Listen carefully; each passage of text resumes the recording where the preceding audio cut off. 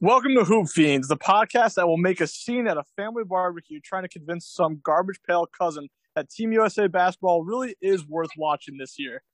All right, we're back with an all-new episode and potentially my favorite one we've done so far. Coming out of the gate with these hot statements, but it's true. We talk a lot about drama and narratives on this podcast, but those two things really don't have a bigger home than the NBA offseason. Tell anyone that doesn't think the NBA is the best league around to take a lap, because we've been glued to our phones watching all of these moves and drama the past couple of weeks. I can't think of a reality show better than this league, and I can't think of a better place to break it down than right here on tonight's episode.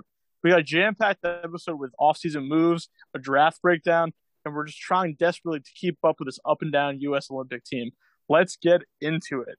How's everybody feeling about this off-season so far? It's been an interesting one. I'm a little offended, though, because you called my cousin a garbage pail. Is that you who's making the scene at a family barbecue trying to convince people to watch the USA basketball scene? Yeah, I see. I probably would be that, but well, it's good. International basketball is worth fighting for. It's been good. I love international basketball. Also, the irony of that we're defending U.S. Team USA when we spent all last episode talking about how much we hate them and how they stink. Yeah, that's typical of us. We're back in a week and our opinions have completely changed. Always. It's the nature of the podcast. We're back and forth. But you know what? I think that's the nature of current sports media, and we're part of the media, so can't blame ourselves too much. Things are moving at a rapid pace. I'm just trying to keep up myself. Steve, you really are a senior analyst when it comes to international basketball. How long have you been following Australian basketball for? Before we dive into anything else tonight, I think I don't know if we brought that up tonight too much on this pod. You're a huge Aussie fan. Yeah, we've mentioned it in passing, I feel like, but we haven't mentioned. Let's really dive in. I've been a big NBL fan for like 3 years. This is my third year now.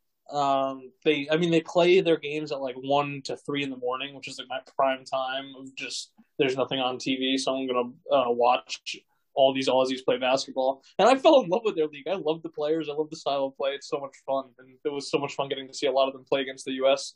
a few days ago. I think you came in at a good time too. Did you get to see what's his face? Lonzo Ball come in, and not Lonzo. LaMelo, yeah. LaMelo. You have to LaMelo come in and then go into the draft. That's pretty sick. Exactly. It's honestly probably the most fun part of it. It's like each season there's like 1 or 2 guys where you know that there's a pretty good chance they could play in the league. And like with LaMelo's case, it was a chance he could go number 1 overall. And you saw that this year too. Like on the last part, I was hyping up Josh Giddey because he comes from the NBL, and it's such a fun league, and I love everything about them. And they breed good players. They really do. Jingle and Joe, a lot of good guys. Oh yeah, all the guys. Patty Mills. It's funny when Josh Giddey got drafted earlier last week. My roommate, who knows that he only really knows that you watch like the NBL league, and he goes, what does your boy think?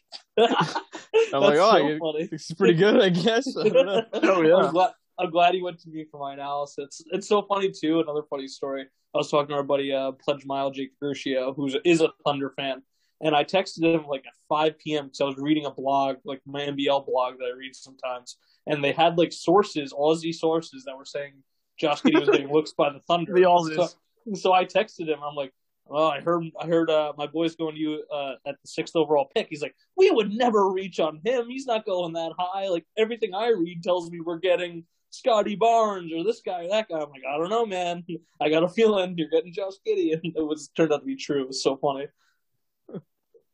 Well, I have a lot to say about Giddey going to that team, so we're gonna hop into that later. But before we leave his international talk, do you feel like the Aussies actually play any differently than they do in the NBA? I would say it's a little bit different because first of all, you see Patty Mills go out here, and he looks like one of the best players in the entire world. It's bizarre, yeah. In the NBA, he's a good role player. I love watching Patty play. But it's a different thing. You saw it with Ricky Rubio, too, going against the U.S.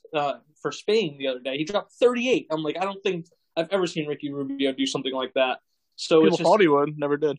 Yeah, it's just like I feel like these guys get like this pride for playing for their country, and then something we always talk about. It's like pretty much any NBA player can score 20 points a game if they are featured in offense. So when that's happening in these overseas games, it makes sense. They're running the offense through Patty Mills. and Joe Ingles, and these guys are just carrying the team.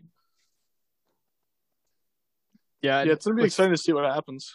Yeah, definitely. It's funny watching. I feel like Australia is like the only other team besides like Team USA, obviously, where I recognize more than like two names. I'm like, oh, like I actually have like heard of most of these people in some fashion. And it was cool for me too, because like USA, like where I know all 12 guys or whatever.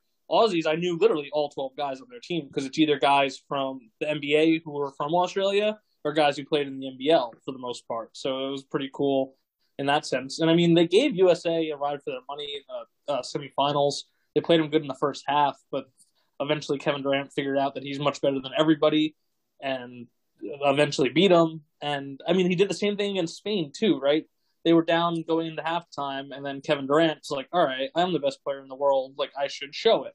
And that's been able to help USA kind of move on and keep going through this tournament. Even though, and I think they kind of got bailed out because, our favorite player, Luka, in this tournament, I don't know. Well, I don't know if I speak for you guys on that, but my favorite player in this tournament He's been Luka. Fun to watch. Yeah, he's been awesome. And he lost at the buzzer to the French on a very, very important Nick Batum block with like 0.1 seconds on the clock. Insane. It was literally they were down one. Guy I'd never heard of drives to the rim off the pass from Luka, has an open layup, and Batum blocks him from behind. So we're going to get a French-USA rematch, who the French are the only team to beat them so far. That's pretty hype. The stakes don't get better than that. You got to think this is like good for international basketball. I feel like this is only going to actually raise the profile for international guys coming into the draft. Oh yeah, and a big thing of that is like the success LaMelo's having in the league now, and then if Josh Giddey is successful, and then there's a couple other guys like you guys know Jayshawn Tate on the Rockets. Mm-hmm. He was one of the top 5 rookies this year, and he was also an NBL guy. So it's just if there's keep breeding success in like all these leagues, and obviously we know some of the bigger countries like Serbia and Slovenia now are breeding NBA talent. So it's something to watch for sure. Really is can become the world's game. Move over soccer. We got basketball, man. I hope so. I mean, that's how I feel. Down with soccer. I was joking around a little bit. I always try to joke around a little bit. We'll do like a little optimization, see how well it does hit with our viewers. But I wasn't really joking too much. I really do take it personally when people try to put down the NBA. We love it so much. We have a podcast about it. But for a lot of reasons that we're going to cover on this podcast, we'll stick with what we're talking about for now. I just think the NBA is such an exciting sport because it's so international. I feel like the lid's been blown open the past 10 years by such an influx of international players being the best players in the league. I think 3 of them, Embiid, Jokic, and Giannis, are top 10 guys. How cool is that? Along with international guys, and I just love the off-season drama. I feel like that's what makes it for me. Do you guys ever get the feeling that that's kind of what turns it off for some people, though? Like, so you're talking to someone, they're just, like, pretty anti-player empowerment? Probably. Yeah, I feel like that's a lot of people. They're like, oh, like, these drama queens, they just move around everywhere. But I'm like, yeah, that's why it rocks. Yeah, I think that's 24/7 entertainment all year round. You can't say that about a lot of sports. Yeah. You can either have that, or you can have, like, Clayton Kershaw sitting on the Dodgers who's, like, good, and then he just, like, stays there for years, and he just becomes bad. And I like the player movement. Or, I mean, even like MLB free agency, it's like these guys will sit out like for 4 months before they decide where they want to play. And it's like slow moving. And it'll be some random like Tuesday in March. And I'll be like, you know what? This guy decided to sign. And you're like, oh, okay. I forgot about baseball for a while. Right. But the NBA almost has its like departments. It's like, all right, we have the draft season. We have the free agency season. We have the summer league, which I'm looking forward to. Next week, and then before you know it, it's preseason, and then the NBA's here, and it's what? Excuse me, like we just ended. Yeah, it's very rewarding for fans because, of course, we all, like Steve and myself are big Knicks fans. Riley, you're a huge Celtics fan. We love our teams, but I think it's obviously a little biased because it's our favorite league, but I think it's the most rewarding league for people to enjoy outside of your own team. We all are fans of the major sports leagues, but I don't know how much I care about like a Diamondbacks Mariners game on any random night. But like for like if the Nuggets were to play the Pelicans, I have rooting interest on both sides. I feel like I can't really find that about any other team. And what adds to that rooting interest is just these plot lines. I feel like players get thrown around so often. And I feel like at the start of the player empowerment movement, it was just the really big names like making these blockbuster trades. But I feel like as we dive into this offseason that's been so busy these past 2 weeks, a lot of guys are going back to teams. Like George Hill's back on the Bucks. That's exciting for him to kind of go back now that they have a title. So I just think that stuff's so cool that even the small guys are moving around all the time. Torrey Craig, who could have swung the finals, he got moved too. Yeah, so where do you guys want to start? You want to start with free agency? Yeah, there's a ton to break down. Let's go ahead and kind of hop right into it. So maybe before we get into those little guys, let's jump into one of the blockbuster moves. Riley, what was one of the biggest blockbuster moves that struck you? I think the biggest one, at least for me, has got to be Lowry going over to the Miami Heat. We all kind of assumed that Kyle Lowry was either going to go to Miami or LA or stay in Toronto. That one kind of seemed less and less likely. But He finally decided there was a big sign trade they sent him to Miami for Dragic and Precious Achiuwa. So that one I think is probably the most interesting because, Lowry didn't look that great last year, but I think he's still one of the better point guards in the league. He's definitely a top half point guard for sure. I would say this is a big move for Miami to just kind of go all in and be like, we need our own version of the Chris Paul signing. Like we need to get more veteran presence in here. Let's just batten down the hatches and ride with the crew we have, and we'll see what happens. Yeah, I couldn't agree more. And I just think that signing changes the whole perplexity of how we're looking at the Miami Heat. I think they're right back in contention for a title again. And especially that with the other moves they made, like re-signing Butler. They re-signed Oladipo today. That was another thing. I mean, they brought in PJ Tucker, too. I'm trying to think of other things they did. But they re-signed Duncan. They re-signed Duncan, that's right. And I know Riley Brown's the PJ Tucker thing, but he's better than like Iguodala and Trevor Ariza, who they're running out last year. At least he can defend. I think all three of those people are exactly the same. Yeah, you're right. Yeah, on any given night, it just depends. It depends on the situation. PJ Tucker won a championship, so give me PJ. Well, wait, hold on. All three of those guys have won a championship now. Shit. Whatever. The point is that PJ Tucker at least is a funny guy to have on the court, so at least I'll enjoy watching him. Yeah, I think he is a big Heat culture guy. No.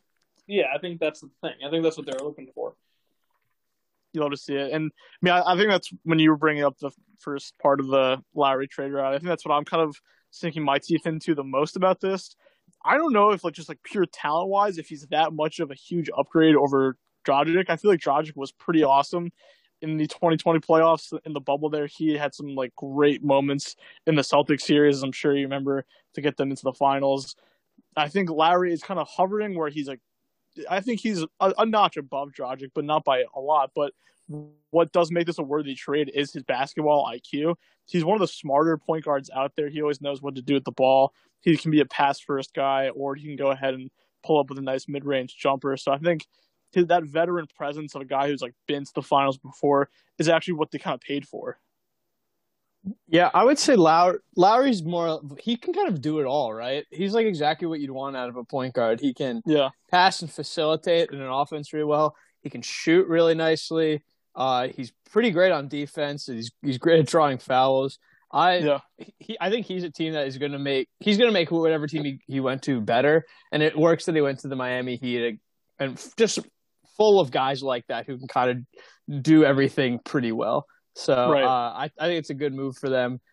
The one move for the Miami Heat that I did not like, and I'm sure we'll get into this in a little bit, was the big contract they gave off to Jimmy Butler. Yeah. It's hard not to be hyperbolic about it. I mean, I'm sure he has a couple really good years left in him, but correct me if I'm wrong, right? Was that a 5-year contract? Yeah, it was. Yeah, I think once we hit year 3, they're going to be kind of, kicking themselves in the butt a little bit about that one, just because, I don't know, in the NBA, 5 years is a really long time because we were just talking about how fast things can move in this league that we love so much. It is a super long time because pieces shift around so much. I don't know what Jimmy's going to be giving us in years 3, 4, and 5 of that contract. Yeah, but are we sure? I mean, you guys might know and I don't, but like I feel like every contract nowadays has like 2 years and then a buyout, or like 2 years and then a player option. So I mean, maybe there is none. It's a lot of money. It is a lot of money, but like again, also I'm going to pose, because I'm fighting both of you here. What are they going to do? They have to keep Jimmy Butler. They have to sign him to an extension. What else are they going to do? Oh well, no, I completely agree. But I actually remember us talking about this on this podcast when the Miami Heat lost the finals. Is like he's too good of a player to let go. Obviously, he's still like a really solid player. Yeah, he's not worth a max contract, but somebody is going to pay him a max contract. So if you're the Miami Heat, it's like, well, what are you going to do, right? You're either going to let him leave, go for nothing, and then this is Jimmy Butler we're talking about. This guy plays with a chip on his shoulder all the time, so like he'll go to whatever team he leaves Miami for and like probably tear it up. Right. But if you pay him a lot, you're like what they're doing now is at the 2025-2026 season, at the age of 36, is going to be making $50 million. Like, that is a ridiculous amount. I mean, I still think he has a game that I think will age pretty well. Even though he doesn't shoot well, he's very good defensively, and he can drive to the basket, but he's not overly aggressive. You know what I mean? So I think he'll still be able to play pretty well even as he gets older and he starts to lose his shine a little bit. It just seemed like a big risk, especially with how he looked near the end of the season last year. You're just hoping that those good parts of him stay. Like, I feel like he's always at the line. He's another guy that just kind of almost reminds everyone of like a running back with how efficient he is. And what I like about Jimmy is that he kind of doesn't mind being like a second or third option. In those during their finals run 2 years ago, I feel like in every series except the finals, he wasn't the best player. Like, Tyler Hero really showed up, Bam showed up, Dragic showed up in those playoff series before the finals. So that's hopefully like the shining light for the Heat, is that he can just kind of sink into a smaller role. But again, a lot of money to play someone that will sink into a smaller role.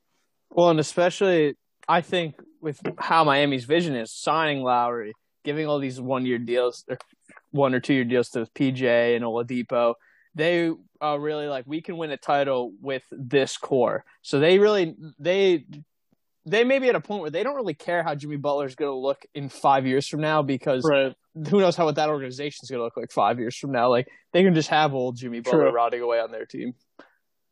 Yeah, that's a good point. I like it. What does this make you guys think of Miami big picture? Like, I know Steve, you always been a little bit more in on the Miami Heat than we have. Always. Where do you guys have them now in the East? I think they're a tier still below like the Bucks, Nets, Philly, but I think they're right like for the 4 seed probably, like 4 to 6. Yeah. I'd probably have them at 3. I think they're a little bit better than Philly is right now. I mean, Philly, again, at the end of the day, has Joel Embiid, who is an MVP candidate, so he could always win you games if he needs to. But I don't know. I like all the moves that they made, and I think they just had a pretty messed up year last year. And I think if everything comes into full fruition, I wouldn't be surprised if they're a 3 seed next year.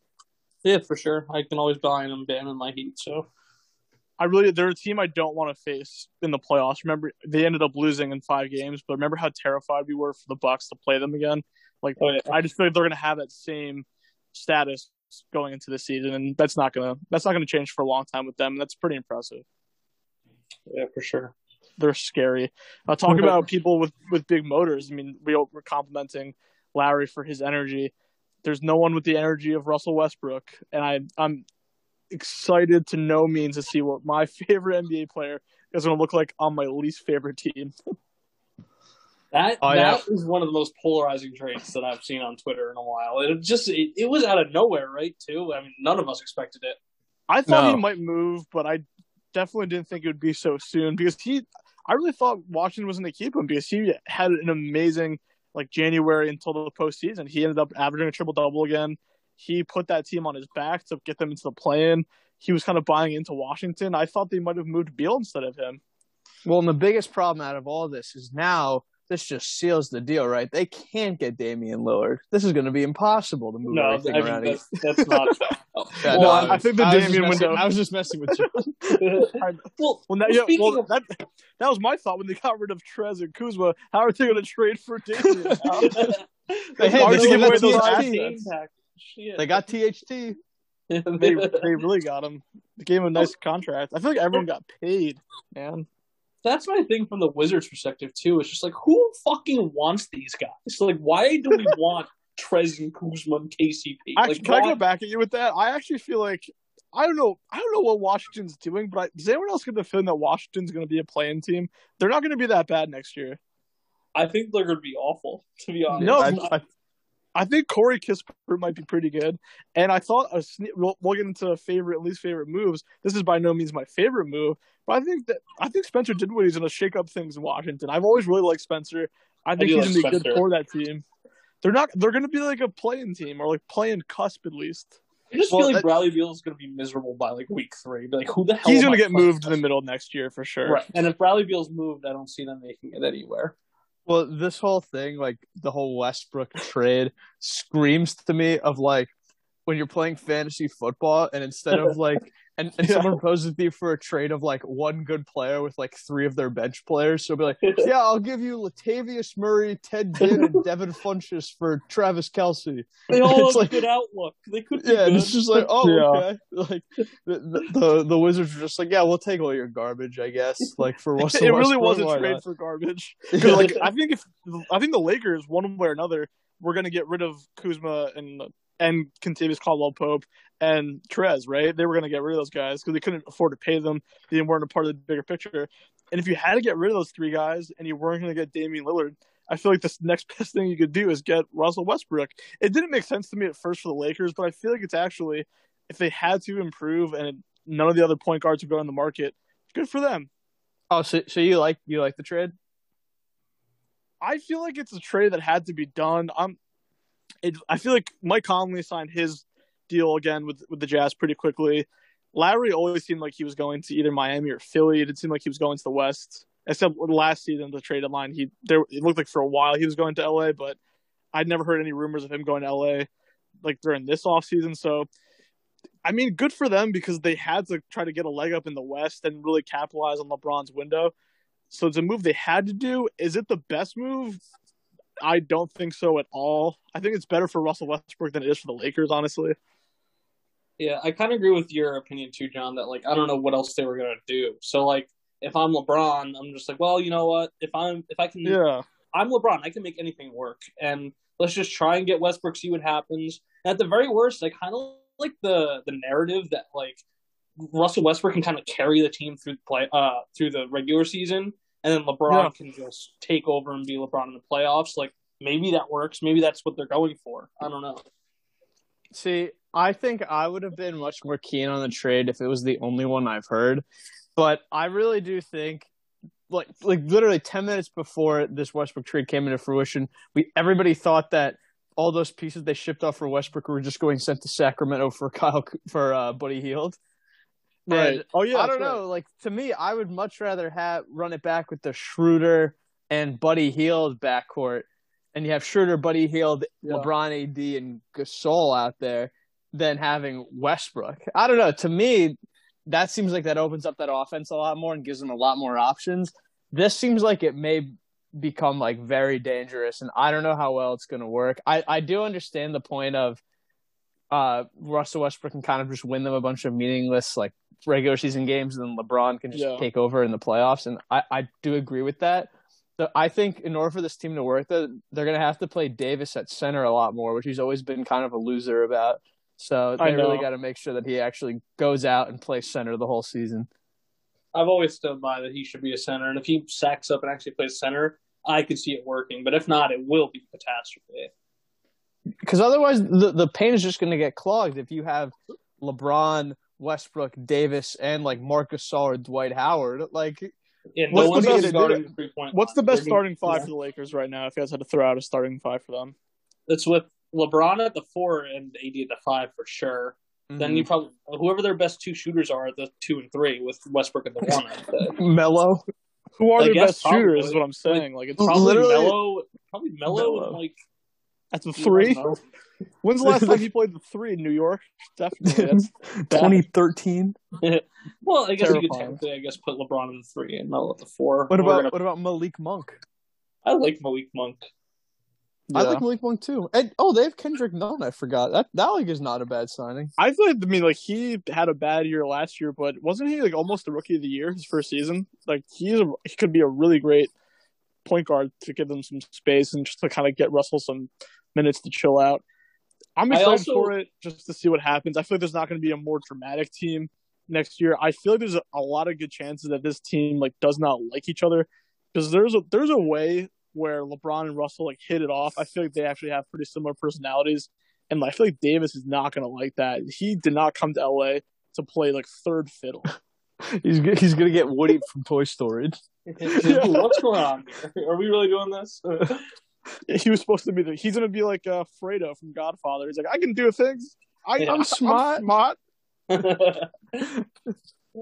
Yeah, I don't know like how I feel about the rest of the team though. Like it really is a joke. They just brought like all of LeBron's like old friends, like Dwight Howard, Melo, Trevor Ariza. Like this is like Wayne Ellington, the team of 2012. This team would rock. Marc Gasol still back. It's really crazy. I'm getting some vibes of like the Steve Nash, Dwight Howard team.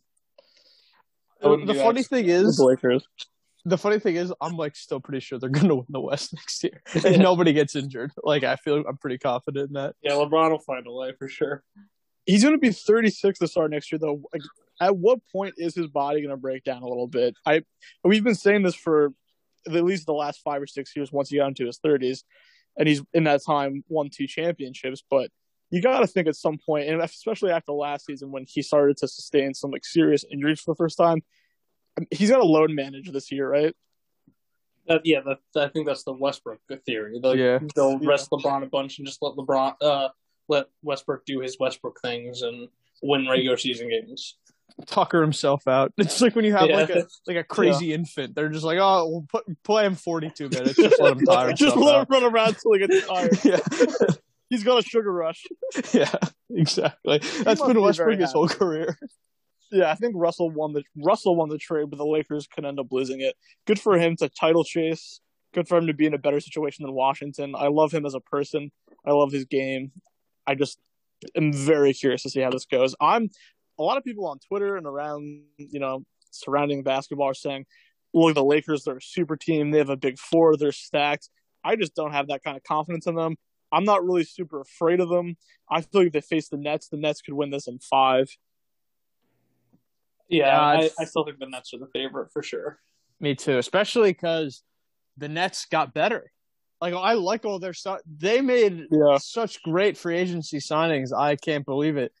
The fact that they got Patty Mills. That's like a big bummer. I'm going to be honest. Like Patty Mills is going to be like the spark plug off the bench for them. He's not going to have to start. He'll just come off the bench. He'll play like 15, 20 minutes a game. And so good defense. He'll get like 14 or 15 points. Like it's a bummer. It's really not what you want as like a fan of every team that isn't the Brooklyn Nets. But yeah, I'm good on them. I don't know. I really don't see how they lose. I just hope. I don't want to say hope for injuries, but that is the possibility. It's just they're injury prone. Do they get injured? Like that's the question. Like we hope for injuries, but we also hope for just absolute like disillusion. Because I feel like maybe I'm being too optimistic about this, but maybe we've been disillusioned all this time with the Nets because how often have we really seen Patty Mills just hanging out at the Barclays Center? He's like, "All right, Kyrie, you can go. I'll take it. All right, all right." See yourself. I would be surprised if he somehow like convinces Kyrie to quit. He's like, "This is my team now." You can go play in the NBL. Big fan of that. I feel like the other huge blockbuster team to talk about past Lowry to the Heat and Russ, the Lakers, we have to think about what's going on in the Windy City. How optimistic are we for this Bulls team going into this year? I can speak for myself as a soon-to-be League Pass owner. I'm incredibly excited. This team seems like a ton of fun, and they're really young. and they can't defend at all, but they can score a lot, which is going to be great to watch. And Lonzo running that offense now and letting Zach LaVine play off the ball, it's going to be really interesting to just watch them fly around. It's going to be so much fun, like you said. And I'm just so excited to see Zach LaVine take that leap I know he's going to make. What's funny is they have the original Zach LaVine and DeMar DeRozan. That was the other guy who, before Zach LaVine, I was like, I've never really been quite sold on this guy. And now they have both of them on the team, so they can both take the leap together and just spit in my face. There you go. Yeah, I mean, I don't know. I think they made a really significant upgrade. For sure. I really like it. I think it reminds me of at times what I wish the Knicks would do, if that makes sense. Where I feel like this isn't necessarily getting them right into the finals, but what's almost better than that is I think it's going to be a culture change for Chicago. I feel like people are going to want to come play with them now. I feel like they're definitely going to at least get a playoff berth of some sort. And for a team that's been outside the playoffs for so long, I kind of like that they're just picking up enough pieces just to get in the playoffs and show that they are relevant again. Yeah, I actually like that you compared it to a Knicks type of idea, John. It's a perception play. Yeah, because think about it too. Two of the guys we were like, oh, we could just fill out our roster with Lonzo and DeMar and compete for a 2 or 3 seed and then lose in the second round. But luckily we didn't do that this year, and I feel like that's kind of what the Bulls are going for, and it's important for their culture change. But I can't see them making it past a 4 seed. The Heat are way better than them still, and I don't think they're going to be going anywhere in the playoffs. I think echoing your guys' point, I think it's exactly like the Knicks, where they're just going to got all these young guys here. They're going to let them try and develop and see if this works, and if not, all these guys are good enough where they could move them for a big superstar who wants out at some point. So and Chicago's a big enough market where this could be a big sell to free agents. So maybe in a year or two, if Beal or Lillard are I want out of here, Chicago can pitch itself to be in the perfect spot to land a marquee free agent. Yeah. You can only dip down into the draft so much. I feel like we've seen that kind of bite teams in the ass for a long time. The process flat out kind of didn't work that much besides Joel Embiid, and they just for 5 or 6 years just got a bunch of guys that kind of busted. So at some point you have to kind of rethink it. You know what, maybe instead of just being a crappy team and getting lottery picks, maybe let's just get more relevant again. And I like it for them. I think they're going to really be pushing for that 7th seed. I actually think they're above the play-in at this point. I feel they're where the Celtics landed last year. Yeah, I'd put them in the Celtics, Knicks, maybe Toronto is in that area. Yeah. They're pretty good. Still a tier below Philly, Miami, and Brooklyn and Milwaukee, obviously, but they're not going to win a title, but I think they can win a playoff series. I don't want to play them in the regular season too much next year. We're all fans of Eastern Conference teams. I'm looking forward to it because it'll be fun, but I'm pretty nervous to play the Bulls, which is a weird thing. And speaking as a Knicks fan, it's something we got to experience last year. It's just we got to fall in love with the team again, and that's something we haven't been able to do in so long, and probably the same for the Bulls. And now, they'll be good. They'll be competing every night, and then this just gives Bulls fans something to look forward to every single night. People are going to buy back in, finally believe in the team again. Yeah. It's just such, like you said, a good culture change. Because when the Bulls fans are rocking, people will be like, oh, my God, it would be so fun to go play there again. Yeah. The Chicago Bulls were definitely my big winner of the free agency market. And it's funny because mentioning Lonzo, we can go to the big losers being the New Orleans Pelicans. Yeah, I'm glad you said that.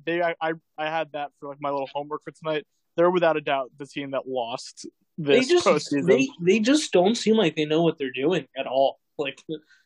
David Griffin made trades, free agency, nothing seems to make sense. David Griffin, I think, is the most overrated GM in the world. It seems like he's just made every single horrible decision in the world, and it's going to cost them Zion if they're not careful. This has been very dangerous. I don't understand. Yeah.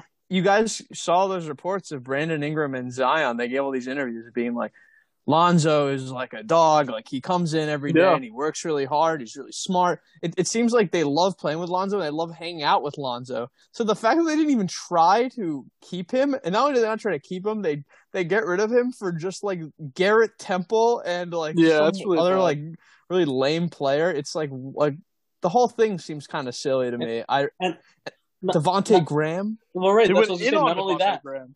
I like Devontae Graham, but like you traded a first round pick and paid Devontae Graham like $50 million when you could have just had Lonzo and like re-signed him as a restricted free agent. It doesn't really make any sense, and that doesn't even mention the trade that we were like discussing in the last podcast, which didn't really make any sense. Nothing. It doesn't seem like they know what they're doing.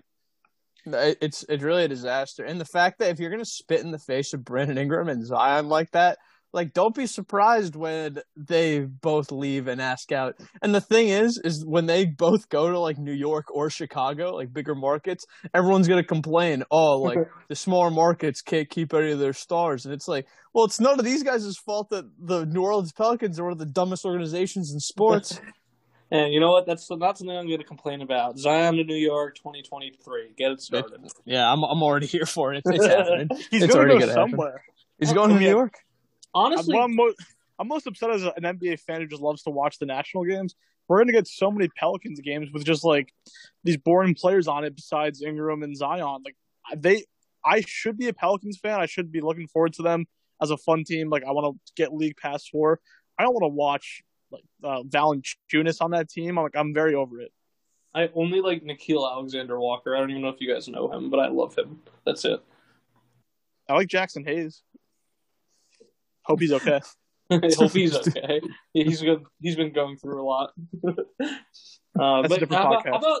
How about speaking of our New York Knicks? I feel like it would be a disservice not to talk about them on this pod because they had some of the moves. Well, one move that I thought was probably the most interesting in free agency with Kemba Walker when he just instantly got bought out and then appeared on the New York Knicks. And it was like, I woke up and it all went down, never heard anything of it. And I was like, oh my God, this is the greatest thing ever. It's amazing because we'll talk about Kemba first before anything else. I just feel like it's a win-win because even if he's not like Charlotte Kemba or even like at the heights of Boston Kemba when he was like pretty good at moments his first year, I just feel like he's going to be replacing Alfred Payton's minutes. And how great is it to replace him with someone like Kemba Walker? It's fantastic. And we don't have to worry about his knees or health anyway. If he needs a rest and whatnot, then we got Derrick Rose. We have a bunch of point guard depth we can actually play. Yeah. And that's the other thing, too. And it makes, honestly, the rest of everything the Knicks did make sense. Because when you add a guy like Kemba Walker, it is that scoring punch that we so desperately needed alongside Julius Randle all year last year. And we got it from Rose in the playoffs, but we can't rely on that. And I thought we were going to have to after the first batch of free agents signed. I was like, oh, my God, Derrick Rose is probably going to be our starting point guard. And I just didn't think that would hold up all season. But getting Kemba literally out of nowhere was probably one of my favorite moves of the whole thing. And transitioning that to Evan Fournier, it make that move more sense because I don't know if I like that at first. I feel like Evan Fournier now has a lot of pressure off of him with Kemba coming in, right? He's not going to be needing the ball as much.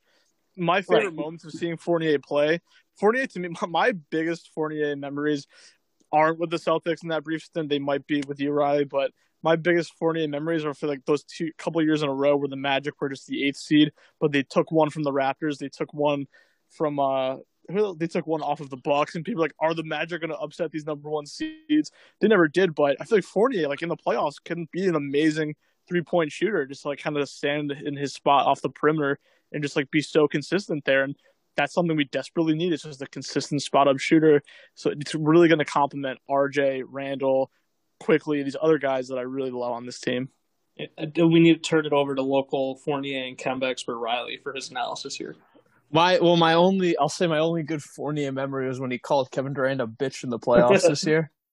That was the best part. I mean, we love that. Yeah, storyline coming full circle in the Olympic basketball finals. Oh my God! Could you imagine if in the Olympics he called him a bitch? That'd be awesome. Yeah, I mean, I don't know.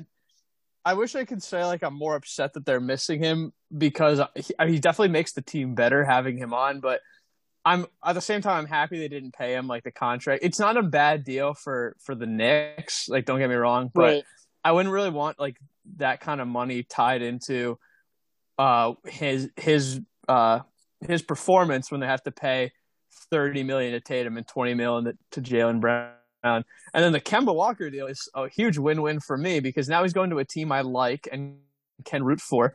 but I also don't have to deal with the fact that all of my fan pressure is going to be on like both loving him as a player while also have to defending when he plays poorly.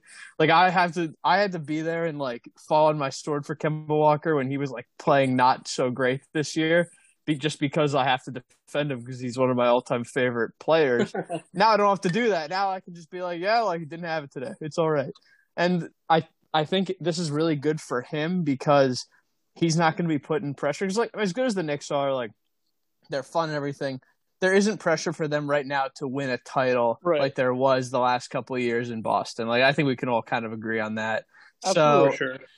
This is a lot less pressure on him. He can just go out and perform under the big lights of MSG. The crowd will love him when he makes big shots, but they're not going to be as mad at him if he starts like whiffing, which is going to be a blast to watch.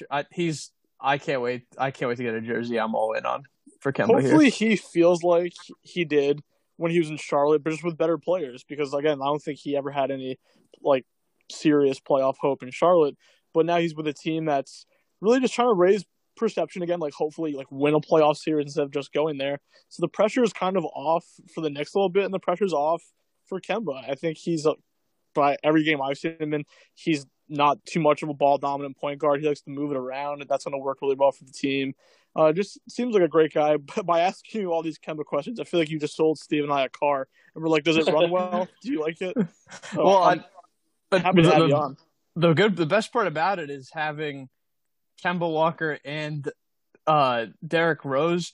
They're just like two guys who like used to be really good, and now are like all right, and they both have knee injuries and can't play a full season. And so Tibbs can just run one into the ground and be like, all right, who's up next? Derrick Rose, get in here.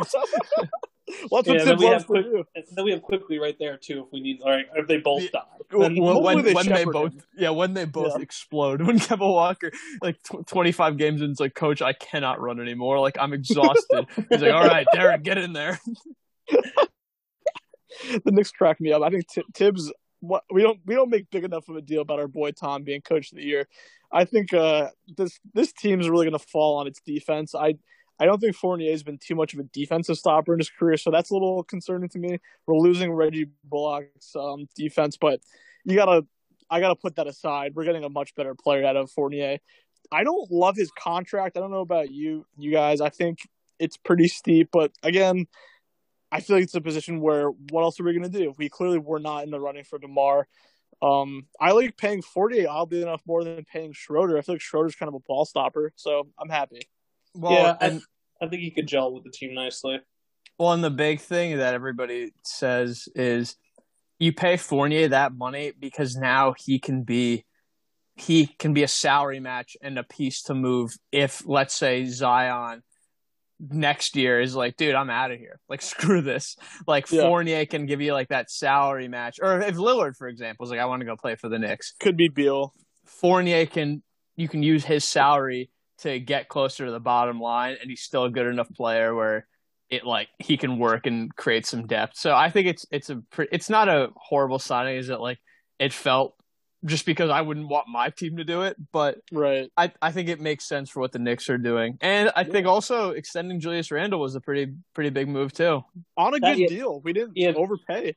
That's something that I thought we had to talk about because I agree completely with both of you. Like, it was honestly a mutual thing, I think, because we didn't have to overpay, but Julius was like, you know what? Like, I believe in this. I believe in what this team is doing. Like, I'll commit now. I know I might be able to make a lot more money next year, but you know what? I'll give this team flexibility. I'll give this team a chance to build around me even more. And I think it was either A, noble of him, and I'm very excited that it happened, or B, he doesn't really believe in himself that he might have a better season, and which is a little scary to me, but I'm going to choose to believe.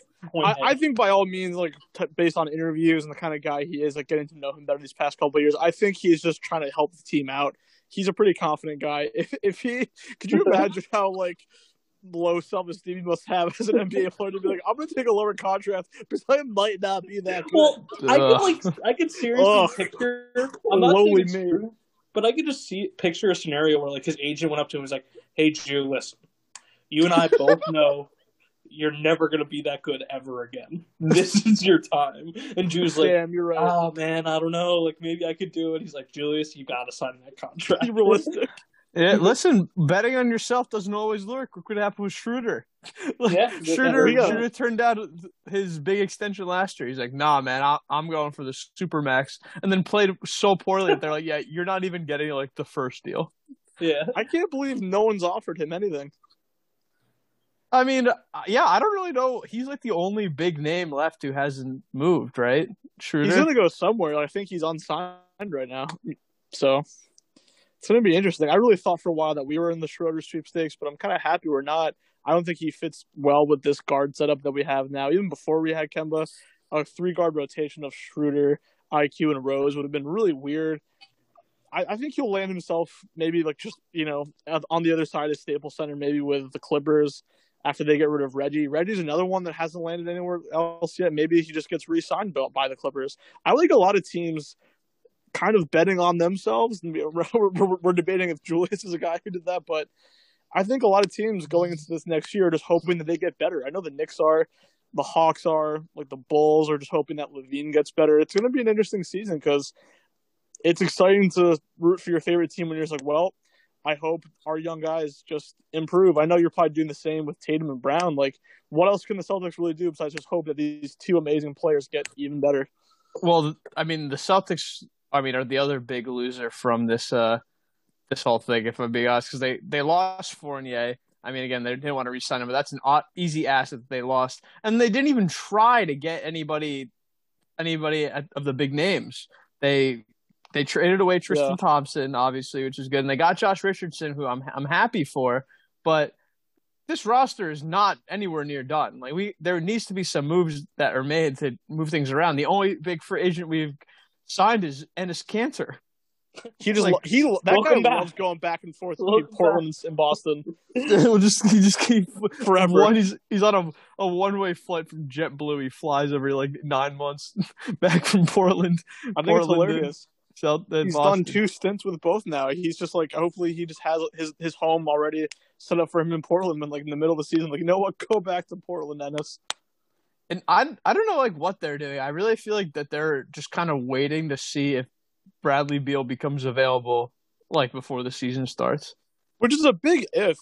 Does anyone have any pulse on what he's leaning towards? I can't get a read on Bradley Beal. Not that I would ever talk to him, but my sources have been kind of dry. I haven't really heard anything a lot, but I don't know. I feel like at this point Bradley Beal is just going to stay. I think he just may retire a Wizard. I wouldn't even be surprised. Yeah, I don't know. And besides that, any other big signings? I'm trying to think. I don't think for the blockbuster ones. Yeah, those are the bigger ones. I mean, there's some other teams that I kind of like what they did. I think Golden State made some nice free agency moves and pairs well with what they did in the draft. Otto Porter, I think, was a great signing. I'm trying to think of anything else I can think of. There was a lot of big just re-signings. Like Utah kept Conley. I really thought John Collins was going to walk away from Atlanta, but they threw the bag at him, and that's smart. We really ate our words on Atlanta on this podcast, and what turned us around on loving them, besides Trae Young just becoming an amazing point guard, one of the best in the league, is John Collins finally became the player that we thought he would be. He was a huge part of their deep playoff run, so good for them for throwing the bag at John Collins. I like Collins a lot. Then there's also the 2 massive deals too. I feel kind of have to be mentioned was Chris Paul obviously returning to Phoenix, a massive contract, and then there was the contract extension for Steph Curry, who's going to be getting paid $60 million, I think it is, or something. I think he's earned the most money playing basketball. Yeah. Then I think he's still behind LeBron, but I've been seeing all week he's the only player to sign multiple $200 million extensions. It's insane. Yeah. But how can you not do it for him? Yeah, well, right. I mean, that's I was going to say. That one is totally worth it because Steph Curry's still one of the 5 best players in the NBA. So you're going to sign that. And then the Chris Paul one, I think, is exactly like the Jimmy Butler contract. It's probably not a great deal, but you're not going to not do it, right? You're just going to have to pay him that. You're either going to drastically overpay or they're just going to leave, but it's you got to have them on your team. You have to. Yeah. And I think there was very small rumors of Chris Paul to the Pelicans, but he did not go through with it. Yeah. He's like, why do I want to go to the Pelicans? Everyone there sucks. I hate it. Yeah, there. everyone hates it there. Well, and he loves Monty. I think that's a huge part of it. Again, like, I don't know. This not to be like the eternal optimist, but yeah, they blew a 2-0 lead in the finals, but they really outperformed, and like they have a really good chance of running it back in the West this upcoming year. So good for them for bringing it back. Yeah, we said it all pod. It was Chris Paul has to go back there, and we didn't know it would be this expensive. But again, like you said, what are they going to do? What is Utah going to do other than bring back Conley? It's something they kind of had to do. They couldn't sign anyone else. Yeah. Steph Curry, you're not going to let him go. And I think out of all of them, I like the Steph Curry one the best, not just because I'm biased, but like when he's 37, that guy's still going to be able to shoot. That's not going to change. Like you see a lot of these guys who get older and then become shooters. Steph could just chill in the corner and shoot threes for 20 minutes a game, average 15 points. Like he'll be way overpaid for it, but Golden State. I think he may play into like his early 40s. I really do. I was gonna say, age 39, Steph Curry would probably get serious minutes on the Milwaukee Bucks finals team absolutely. That was just there. Like, oh yeah, he's gonna be around for a long time. The only like re-signing that I'm not a huge fan of is Jared Allen. I don't know what the Cavaliers are doing. I actually really thought Sexton was going to move. I feel like we were talking about Sexton to the Knicks for a long time. Again, maybe I'm just saying because it's over. Happy that didn't happen. But the Cavs team is just getting bizarre because they just got they got Mobley, right? He's a center too. I don't know what they're thinking with just giving Jared Allen, who we really haven't seen play too much, this huge contract. I think they're all both going to be able to play together, Mobley and Allen. But I'm iffy-washy kind of with you there. I don't know if it was the best deal, but I mean, Jared Allen has potential, so I see what they see in him. I've seen a lot of highlight plays from that kid, and I think the Nets were stupid to get rid of him. But $100 million for Jared Allen, who knows if that's going to be smart? It could look good, it could look bad. But if he works with Mobley, that would be a scary front court. Yeah, I was going to say, and I still like the rest of their team. Like you could probably got Larry Nance, Sexton, and Garland. Like that's like a pretty good starting five, honestly. Like they have some talent. They do. No, they still don't make the playoffs. But they're still one day they're interesting. They're going to be like the Hornets. Like maybe one day. Yeah. Hey, maybe one day they'll be like the Bulls. Yeah, exactly.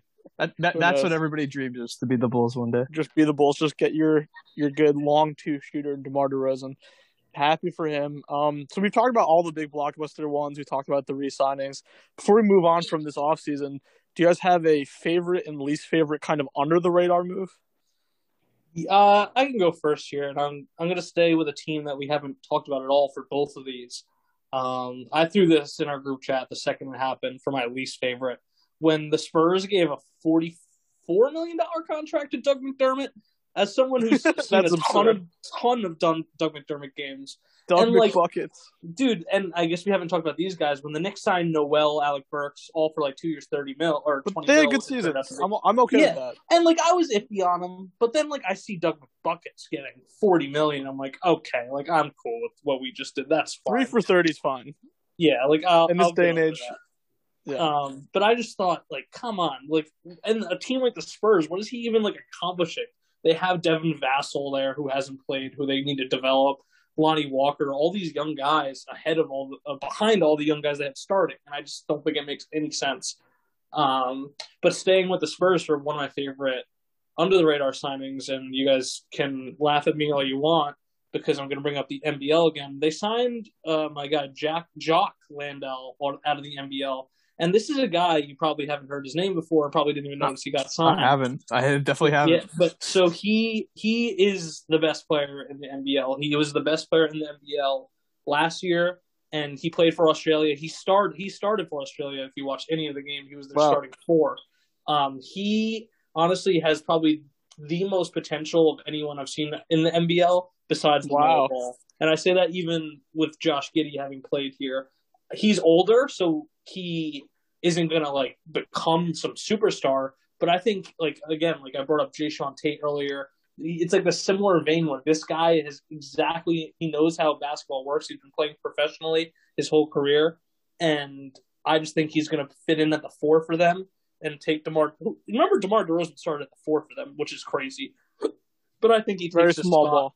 And even if he doesn't start right away, when they start to suck, I figure he's going to get a lot of playing time.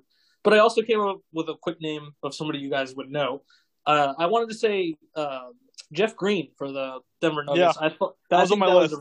I think he was a really good. That's my favorite under the radar for sure. Yeah, he's a winning player. Wherever he goes, he wins. Yeah, and I think he comes to their bench and provides a scoring spark off the bench. And if anybody gets hurt, he provides value there. Like he could play the 4, he could play the 5 if Jokic is on the bench. He's much better than Paul Millsap is now. Like he's gonna be a very valuable piece to them. And if Jamal Murray ever comes back by the end of the year, I think he could play a pivotal role in the postseason.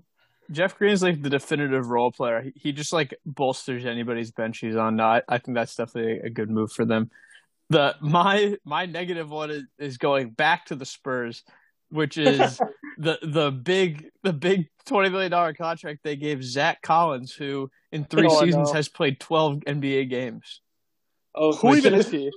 Why were people hot on him for a long time? I remember before he kept getting injured all the time. People were like, "This guy's really going to be a difference maker." What was the big part of his game? Does anyone remember? He could space the 4. Yeah, he could space the 4 as a center. That's about it. The Blazers kind of had future plans of him to play alongside Nurkic, but that never seemed to happen. And it's funny you brought that up because I guess him and Jock Landale will be battling for those 4 minutes. Yeah, that's a fun storyline. There you go. For the hoop teams to watch play out. No, that's definitely a weird one. For my least favorite, I went with one that didn't make a lot of sense for me for a lot of reasons, for chemistry and just for the team. I really didn't like Andre Drummond to Philly. Yeah, that doesn't make much sense, does it? That one just kind of is funny to me because the two of them hate each other. Like really hate each other, yeah. So it just funny that they have to share a locker room. And it's just like, I get it. It makes sense for a guy to like sign a guy like Dwight Howard to back up Embiid. But like, isn't he going to want minutes? Like, I don't get what he's going for. That's actually a really good one you brought up. I didn't even think about that. I forgot about it. Yeah, I don't know. I completely agree. Like, they're just going to try to fill him into that Dwight Howard role. And I still feel like Andre Drummond may be able to produce a little bit better than Dwight Howard. He may be, I think he's a better backup center than like, he's the best backup center in the league, right? Like he's like a starting caliber center. Yeah, it's a weird fit for him. At the same time, you're going to play Joel Embiid pretty much the entire game. Like it seems like kind of a waste. I don't know. It's a waste for Andre. I feel like he's going to be in his low 30s, maybe at the oldest, maybe not even. Like I feel like he needs to put himself in a better situation. Let's get in touch with him. Like, don't do this to yourself. You're not going to get any time in Philly, man. Don't like it. Yeah, that's definitely a weird one. And did we want to talk about teams that won? I know we talked about the Pelicans being overall losers. Did you guys have a favorite team to come out of this? Yeah, just the Bulls for me. Yeah, we've kind of been all over the place talking about that. I think the Bulls are definitely a winner. Like I said earlier, I think the Warriors are a big winner. We haven't really broken them down big time because there's nothing huge to break down. But they didn't have a lot of cap and did good, I thought. I definitely think the Spurs are just a loser. I don't know what they were doing. As we mentioned, 2 of our least favorite signings are from their team. I'd say Miami's a winner. I like Atlanta a lot, just for bringing back John. And a lot of those guys are staying.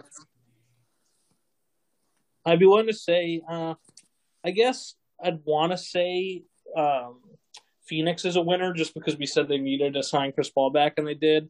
Same thing kind of goes for Utah. They got JaVale McGee. Yeah, and we said they needed to get a backup center. That was going to be good. That honestly should have been one of our favorite under-the-radar moves because that's going to be massive for him. And, I mean, we could shit on JaVale McGee all we want, but he is a championship caliber player, and he will play big minutes, I'm sure, backing up Ayton. Much better than Frank Kaminsky, that's for sure. I think JaVale will have more rings than Chris Paul will ever have at this point in both their careers. Yeah, without a doubt. Definitely. I want to give it. I think something we haven't talked about at all was kind of what Utah did. Guys, I just think both Eric and Rudy Gay fit really well for that team. Just they really made their wins off of bench players this year. They're going to be 2 great bench players. Yeah, absolutely. I can't really think of anything else in terms of winners and losers. I don't know if you have any, Riley. No, yeah, I think we touched upon pretty much everything. It's good. I mean, and if we're going to pivot just to kind of cover the third pillar of the off season is the draft. So we got to preview it, but just to kind of come full circle, does anyone have any major prevailing winners of the draft? Just to keep talking about winners.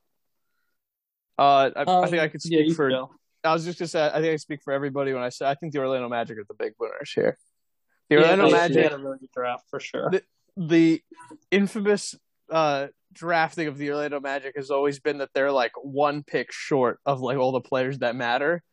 Like they're always just like right out of there, and that was the big bummer for this draft was that everyone decided, all right, this is a 4-player draft, right? This is Cunningham, Green, Mobley, and Suggs, and then after that, there's a little bit of a drop off. I mean, like, we like Scotty Barnes, some of us, but everyone kind of see that was silly. But it's crazy that the Raptors ended up taking Scotty Barnes at 4. And so Jalen Suggs fell to the Orlando Magic at 5, and they got one of these guys who's probably going to be like a borderline all-star and have like a really long career. They didn't have to do anything. They finally got like a good franchise caliber guy, and it's taking them forever. And I can't think what the Raptors were thinking passing on Jalen Suggs. It seemed like such a perfect fit, and just such a break that Orlando never has, like you said. And it's something that I think they're going to look back and be like, what were we thinking? We had a vacancy at point guard. The only prevailing thought is that they were like too happy with what they have, which is kind of absurd because I think they're actually about to go into panic mode, like losing Lowry. A lot of these guys, they're pretty close to rebuilding.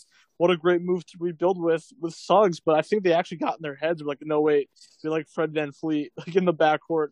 We have Siakam. We have these guys that need the ball. We don't need another like guy who like needs to play with the ball in his hands. But I feel like Suggs could have worked really well with the team. He's a big team guy. That's like I feel like that's what Gonzaga was huge for, was like playing as a team. He would have fit well in that system. But I think if anything, they just got way too in their heads about it. Yeah, definitely. And the other thing, movies is Orlando Magic. They got Franz Wagner in their picks as well, and he's another great guy who I think can contribute right from the jump. So they all of a sudden got really, really fun. And like we always talk about that, I sneaky kind of like the Orlando Magic as a team, and I would be surprised if they're gonna be a really fun team to watch moving forward. Yeah, I always weirdly find myself watching Orlando games just because I like Jonathan Isaac a lot. So when he's coming back this year, I think they'll just have a lot of fun guys with Cole Anthony too. They're like RJ Hampton, an NBL guy. Terrence Ross is always like a. You're telling me Terrence Ross couldn't be a sixth man of the year next year? If he went, no, I could see it. Yeah, and I mean, and Magic. Just pivoting back to Toronto, because I think as the guy who infamously I said Scotty Barnes is going to go to the wrong system and not be good. I actually think Toronto is a pretty good place to land because they're infamous for their player development, and I think they can make Scotty Barnes into an all-around really good player. I still don't think it is enough of a factor to give up on passing up on Jalen Suggs, because I think at their peaks, Jalen Suggs is going to be a better player. But I think Scotty Barnes has a much better chance to succeed now than he did if he was in Orlando. Yeah, I couldn't agree more about that as a guy who's not really a Scotty Barnes guy. I just don't get, too. It's like they have OG Anunoby. Like, what do they plan on doing with this guy? It's like, how are they going to develop him if you plan on trying to develop OG Anunoby? That's what kind of scares me a little bit. But I see what you say about the player development, too. It's because they're so good at developing prospects like that. They must know what they're doing. Masai in the front office has always been excellent for that team with just kind of running the ship. Nick Nurse, I think, is for the next 5 or 6 years going to be a top 3 coach in the league. So it's a good system for Barnes to go to. I just don't know if it's the best move on the Raptors' part. Talking about really good systems coached by Steve Kerr, I actually think the Warriors drafted really great. I love Kuminga for them. Yeah, not only did they get a developmental guy like Kuminga, who I think can work with Draymond and kind of develop those same types of defensive styles and get in people's head and that type of thing.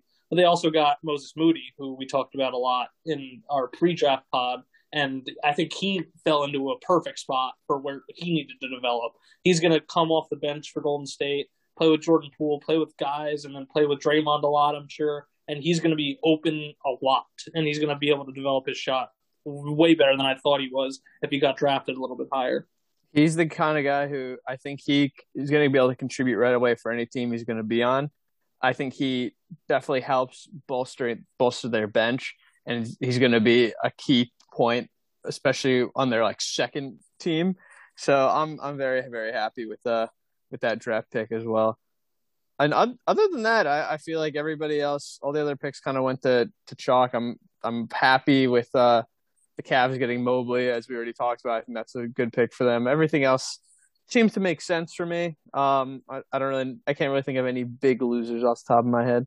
I mean, again, do I have to say it again? It's going to be the Spurs. I mean, they drafted Josh Primo out of we're an Alabama. anti-Spurs pod now. Dude, it's not even that. I like the Spurs. I like a lot of their guys. I like DeJounte. I like Derek White. I like Keldon Johnson. But they drafted a point guard out of Alabama. I was doing research for the draft. This guy was projected to go second round, and they drafted him 13th overall. The draft guy, Josh Primo. Oh yeah, Primo. Yeah, I mean, yeah, like you're just saying, it just kind of came out of nowhere. They don't really have a plan right now. It's bizarre. It's very not Popovich. I think they're just washed. Like they have R.C. Buford, who I think he's their GM. He's been their GM since 2002. That's so long. Like, yeah, maybe he just like is forgetting where he was. Just like, yeah. Well, the league's changed. Like the league since 2002 has gone through like 2 or 3 different eras. Like you draft differently now. You gotta change it up. Thinking about them going forward, I don't really know what they're going for. They try to salvage like their post Duncan years with some DeRozan and Aldridge quality seasons, but I think they're going to be in the dumpster a while. I actually don't give them really any hope for the play-in tournament. No, not at all. One of the biggest winners that I thought from the draft, I gave you a chance, Riley. You didn't bring it up, but I was going to let you talk first, was the Charlotte Hornets. I mean, luckily having Bouknight fall to them at 11, pairing him with LaMelo as an upgrade to Monk and Devontae Graham, I think is fantastic. I really don't know if there was much better situations for Bouknight out there. Probably the Warriors, maybe. I can't think of much else. And I think he's going to thrive in that offense. And not only that, they traded some shitty future first-round pick with the Knicks to get to 19 and take Kai Jones, who I think is going to be a really big mobile center for them. He was a guy I wasn't sure I liked. I wasn't sure I knew about him. But once I saw that the Hornets picked Kai Jones with the Knicks pick, there's no doubt in my mind this guy's going to be a superstar. I mean, who are we kidding? That's how it always happens with us, man. Yeah. I was in on the James Bouknight falling to Charlotte. Number one, because even though I loved him, I was like being pretty realistic where I don't think, watching him the whole year, I didn't think he was a talent good enough of being a top 10 pick. Like, I don't know, to me, he just didn't really seem like his destiny. So I felt like middle round to Charlotte makes a lot of sense. He's going to be on a competing team. He's going to actually be able to produce. I definitely like that pick for them. Yeah, that's my big one. My big complaint is like going to the Knicks is they were hosting. I mean, they weren't hosting. It was in the Barclays, but obviously in New York, they have all these fans there. They're ready to cheer every single pick that they have for once because there's hope in New York, no. And it feels like they traded every single pick. Like they did such a disservice to their fans. They didn't give them a single chance. They even had Spike Lee there. He was on stage at one point. And every time they traded the pick, they just cut the Spike Lee, being like, all right, next time, and then traded it again. He's like, I'm so tired. Still 11 just let him go home. I was very iffy on a bunch of what the Knicks did draft night. I always tend to find a way to buy in most of the time, except for when we pick Knox, but whatever.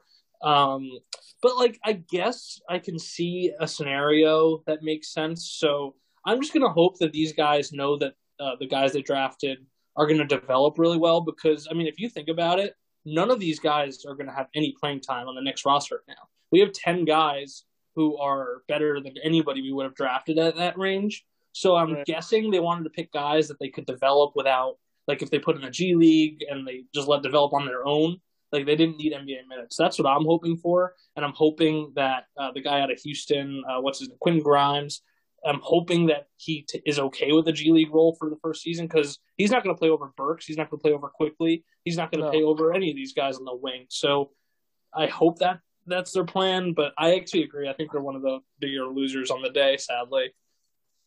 I'm At least oddly they had a content pick. with it though too, with IQ just kind of still developing, and we still kind of have a question mark over Obi Toppin. And didn't we kind of buy into earlier picks next year, like a couple moves up? Exactly. I think that So was kind of. I whatever, think man. yeah, exactly. I don't have the mental capacity to be sad about it, but I am a little sad about it because I do especially like Kai Jones, but it's okay. Yeah, like I said, he'll probably be a superstar without a luck. At least you guys actually like drafted. So we Celtics drafted one guy. I don't even know how to say his last name. Begarin, I think his name is. He's like the second round, and the only thing that was anybody even cared about him is apparently the other day he went to Brad Stevens' office and he's like, "Can you just like please play in the summer league? Like otherwise I'm just gonna be sitting here. I'm gonna get cut. Like just please let me play." And everyone's just like, "I admire this dedication," and it really all is just like, please just let me like attempt to have a job. Otherwise, moments like that, Riley, make me wish the NBA did a Hard Knocks. How cool would it be for a few weeks just to like be in an NBA locker room while these guys are just like, "What's my future like?" I love it. That'd be great. I would actually love to get a camera into the Pelicans locker room because it's just Zion throwing stuff against the wall, being like, "Fuck this." I feel like they actually can't do NBA Hard Knocks because it all moves around too fast, but also it might be like too telling of like where superstars' minds are at. There's so many players in the NFL that all the frustration kind of gets lost under the fold, but there's only like, so many guys on an NBA starting roster that people would be pretty upset. The NBA Hard Knocks could really mess things up for teams. Oh, that could be a disaster. You're right. Yeah. I guess just to kind of there's one last like big draft pick we didn't talk about. That was kind of one of the more controversial ones that I actually liked. I'm curious what you guys thought about was Davion Mitchell to the Kings, because obviously they have a lot of guards in De'Aaron Fox, Buddy Hield, and Halliburton. But I think a backcourt of Halliburton and Davion in the future is going to be deadly. And like, yeah, does that include Buddy Hield? Probably not. I mean, they almost traded him for a bunch of scrubs. And what happens with Fox, we don't know. But knowing you're locking down Davion and Tyrese for the future, I love that backcourt.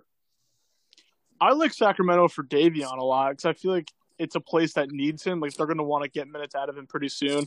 He seems like he's going to be important to that team. So I think it's a good fit for him. I'm not sure how good fit for Sacramento it is because they actually kind of have to now really divide up minutes between that 3-guard rotation. Yeah, I think like people were just really quick to do like the like Lol Kings audit because like it just seemed kind of like an out of nowhere pick, and I agree that I think like just when you're drafting, just draft best player available. Like the pick made sense, but I do think it's kind of weird how Davion Mitchell is already 22. Like he's not really a project. Like he's kind of expected to go in there and like contribute right away, and when you already like he's already older than Tyrese Halliburton, who's like presumably going to be one of the starting guards. Like I'd start Halliburton over Mitchell for sure. So it seems kind of odd that they're going to have to try to find time for him to develop in like these minutes. But then again, at the same time, it's the Sacramento Kings. Like who cares? They're not going to be very good anyway. The Kings are so bizarre. I don't even know what to think of them as an organization. I feel like they still have a lot of trouble on their hands with past picks. We've done this in the past. We've gone back and looked at teams that have drafted the worst. I think the Knicks definitely are up there for the past 10 years, but I think the Kings have them beat. I think they've passed on Damian. They've passed on Clay for like really wild guys. And I think most recently, what were they thinking with Bagley? Yeah. He kind of looks like he wants out now after all those guys from that class really succeeding, most recently with Ayton. Bagley seems like everyone always shits on him. I don't blame him for wanting to get the fuck out of there. I think he's a good player. I think he could do like I don't know if he's ever going to be like the guy on a team, but he could be a really good role player for a team contending for a title. I think he's just going to be always remembered as the guy who was in the same draft as Luka and Ayton and Trey and Jaren Jackson. He's got the same Bowie stink to him already. Of just being like, they could have had Luka Doncic, but no, they got stuck with freaking Marvin Bagley. Bagley. You know that new center you're looking for? I bet he loves Back to the Future. Back to the Future? Yeah, if they could change things, they would definitely draft differently.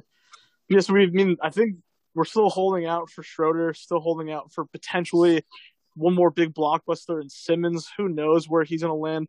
We were talking off mic a little bit beforehand. It could be at this point that Philly just kind of sees what they can get out of Ben and then try to move him at the trade deadline. Is that a possibility?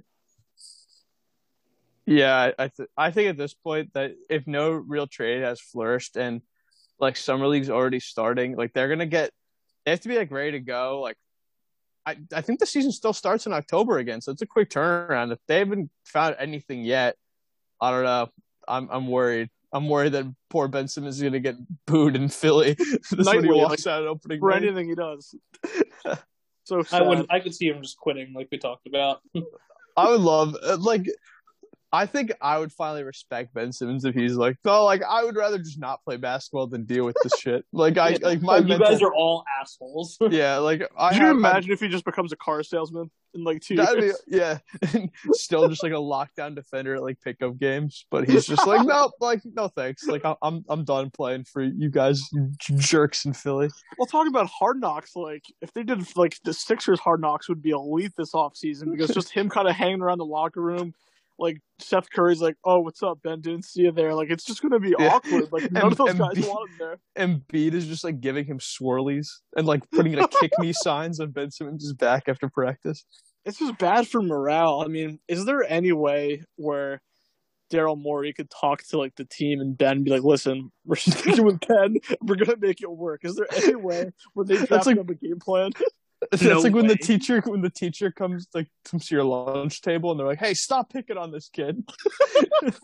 Like Mrs. Garcia.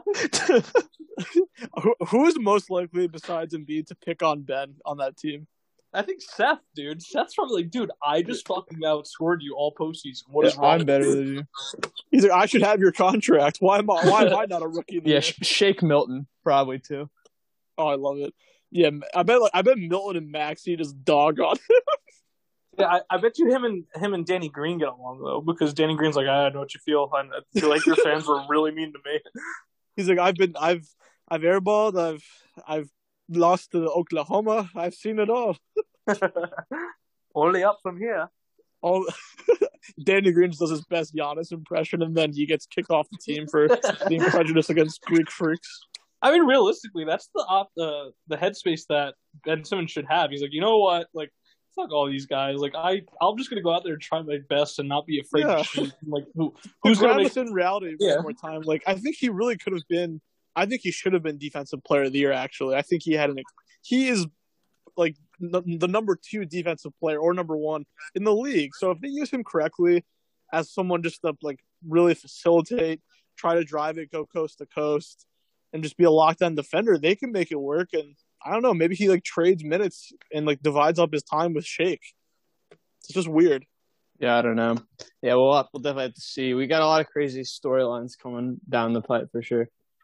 We really do. Do you guys, before we go, just want to highlight out of the draft and out of the free agency, the thing that you're looking forward to the most right out of the gate for the next upcoming season? One thing I'll say is that I can't wait to be right about the Knicks regretting Jared Butler and not picking Jared Butler, and he's going to be so good on the Utah Jazz. I love the Jazz now. I love everything they've done this offseason, and we didn't do like winners and losers of the offseason. That's something we planned, but the Jazz for me would be one of them. I just like the draft they had. I like the free agents they had. I like the trades they made. I love everything they've done to try and finally build a winner around Don and Rudy. Yeah, I think the number one thing I'm looking forward to is just seeing how the Bucks look. I feel like they're rolling right now. We got to see how they come out of the gate early. I still feel like they're the 3rd or 4th best team in the league right now. So we got to see if they can continue this momentum and see how they look if they try to go back to back. I really think outside, I'm kind of ride a similar wave outside of the Brooklyn Nets, who, again, if they're healthy, I think we're all kind of assuming they're a finals lock, which is just upset. But again, that didn't happen this past year. You never know. So I'm not going to get too downtrodden on it. But I'm just excited to see how the Eastern Conference shakes out, because looking on it now, actually, the Hawks, the Celtics, and the Knicks, for the most part, are all teams that just kind of bet on themselves and like, well, let's hope that, Jaylen Brown, Trae Young, like Julius Randle, like we just kind of let's just hope that these guys get better. there wasn't too many huge like free agent shakeups. It's just kind of the same teams. It's going to be a lot of good rivalries, and just kind of hoping that your core continues to improve. So I'm excited to track the progress of those three teams. Right. And I like that the Hawks are a team I didn't really mention much too, because they honestly had a really good draft, and that goes with your point of just building within and augmenting the guys they had. They drafted Jalen Johnson out of Duke, 20th overall, who was a guy who was projected to go maybe top 14, definitely a lottery pick. And he's a Duke product, so you know he has potential. And they got Sharif Cooper out of Auburn. He's their point guard. He was a first-round pick, like projected. Probably, like the Knicks were considering taking him at like 20 or 19. And this guy went 48th overall, so I don't know what's wrong with him. But the Hawks got a steal for a backup for Trey. He's going to be a great fit for them. And the Hawks are just so much better. The East is going to be such a scary conference. Maybe East is fun again, officially. It's officially as fun as the West, if not more, I think. It's close. Well, this was a blast to break down everything. I think we definitely are going to be due for a couple more, hopefully, emergency pods before the season starts up, but we're all going to keep going ahead and just being locked into our favorite part of the NBA, the offseason.